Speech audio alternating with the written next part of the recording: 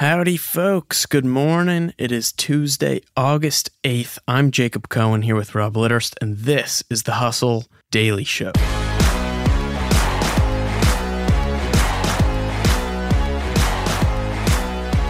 Today, we're talking ESPN, the worldwide leader in sports, which is unfortunately apparently losing its lead.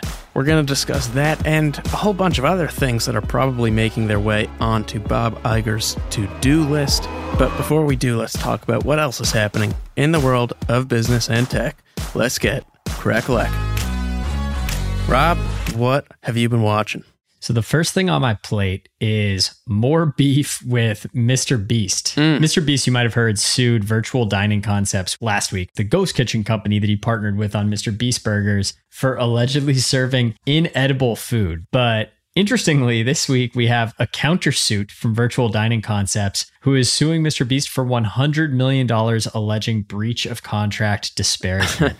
I guess kind of a cautionary tale for creators that are looking to build a food business. It is an interesting story. I think when he came out with this ghost kitchen concept for his burger brand, you saw all these people coming out saying this is the future, creators with big followings moving into brick and mortar commerce.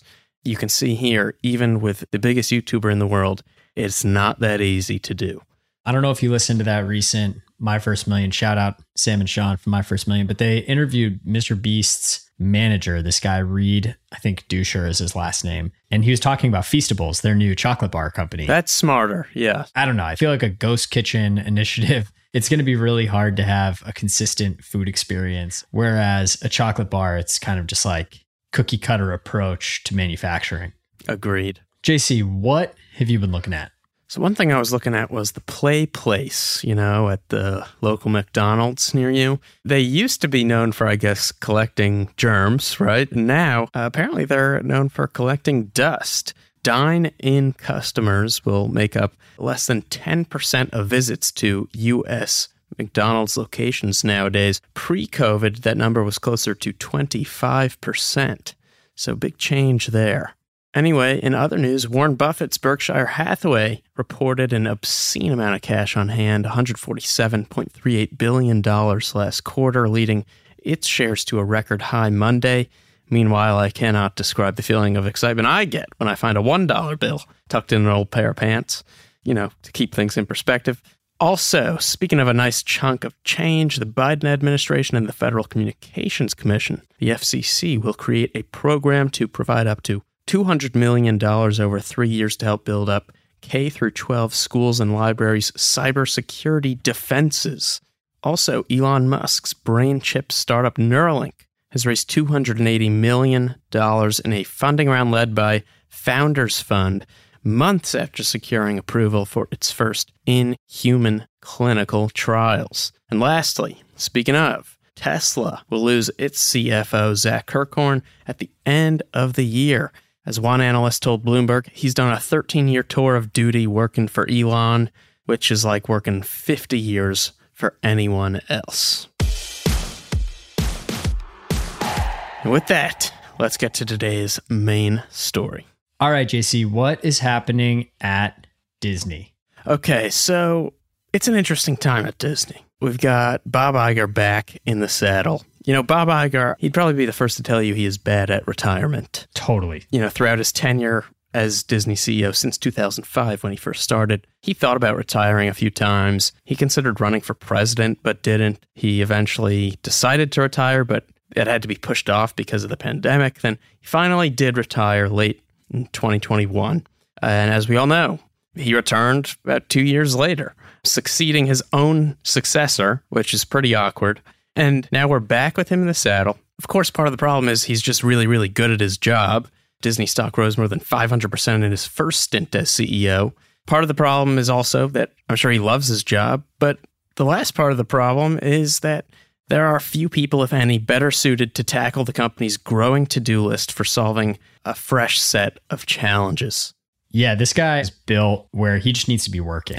You mentioned that he considered running for president. I think there's like this funny line from his wife, Willow Bay, who has had a really successful career in broadcast journalism herself. But she said something like, I wanted him to unretire and go back to Disney to avoid him running for president. Right. But like this guy like literally just has one of those work ethics that I feel like he's the typical guy who's just like, he's got a million things going on. And when he's retired, he's still working on a million things. And it's probably better for him to be in an office somewhere than be bugging his wife about random stuff all day. Yeah. He said he wanted to retire back in the day at a point where he would still be able to physically keep going, doing something else. Yeah. He didn't just want to like retire and sit around. Right. But I guess that something else has turned back into more Disney. And I think it could be interesting for us right now to kind of walk through what we imagine his current to-do list looks like. Yeah, let's do it. So I think the first thing on his to-do list is steer ESPN in the right direction. As cable cords are continuing to get cut, live sports rights are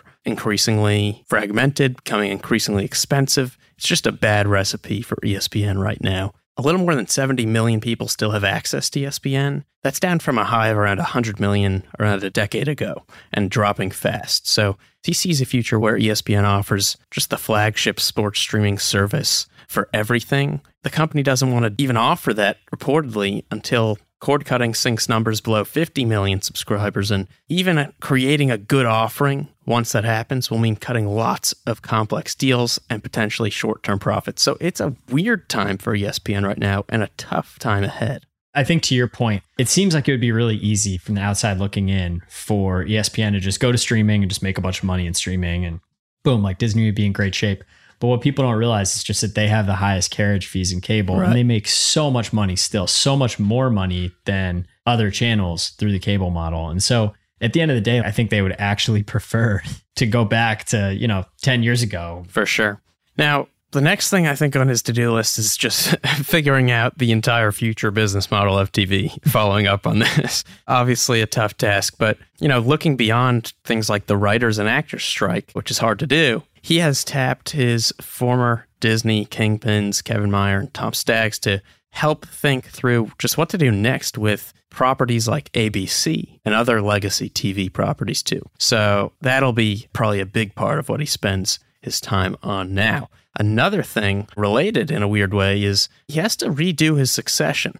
The pressure's going to be on now to make a much better choice this time around. After his last pick, Bob Chapek lasted less than 3 years. So that'll be a big topic of discussion. I'm sure investors are thinking a lot about that. I'm sure the board is thinking a lot about that. Another thing is going to be to kind of fix Pixar. In 2006, Iger's first big move ever at Disney as CEO was revamping the entire company and especially Disney Animation by acquiring Pixar from Steve Jobs for $7.4 billion.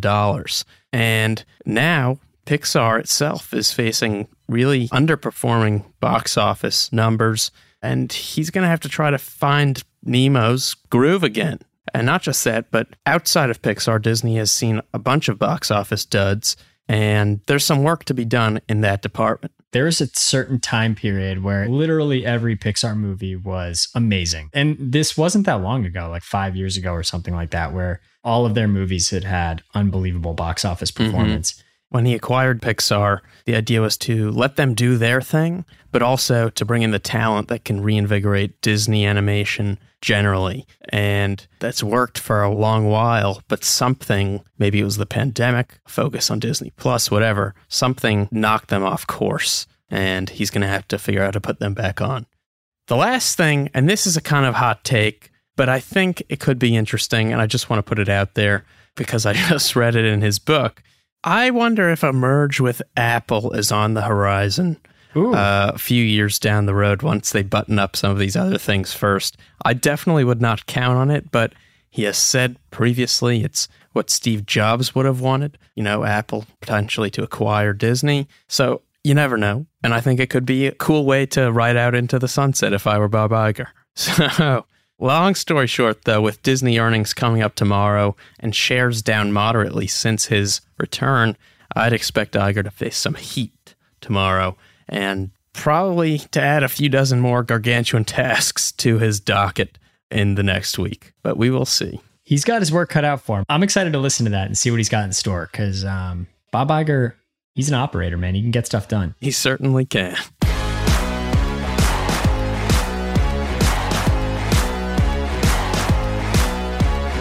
And bada bing, bada boom. That's going to do it for us today, folks. Thanks for tuning into the Hustle Daily Show. We're a proud part of the HubSpot Podcast Network. Our editor today is Robert Hartwig. Our executive producer is Darren Clark. We've got a lot more tech and business coverage in our newsletter. And you can subscribe to that at thehustle.co/email. Hope you have an awesome Tuesday. Catch you right here tomorrow.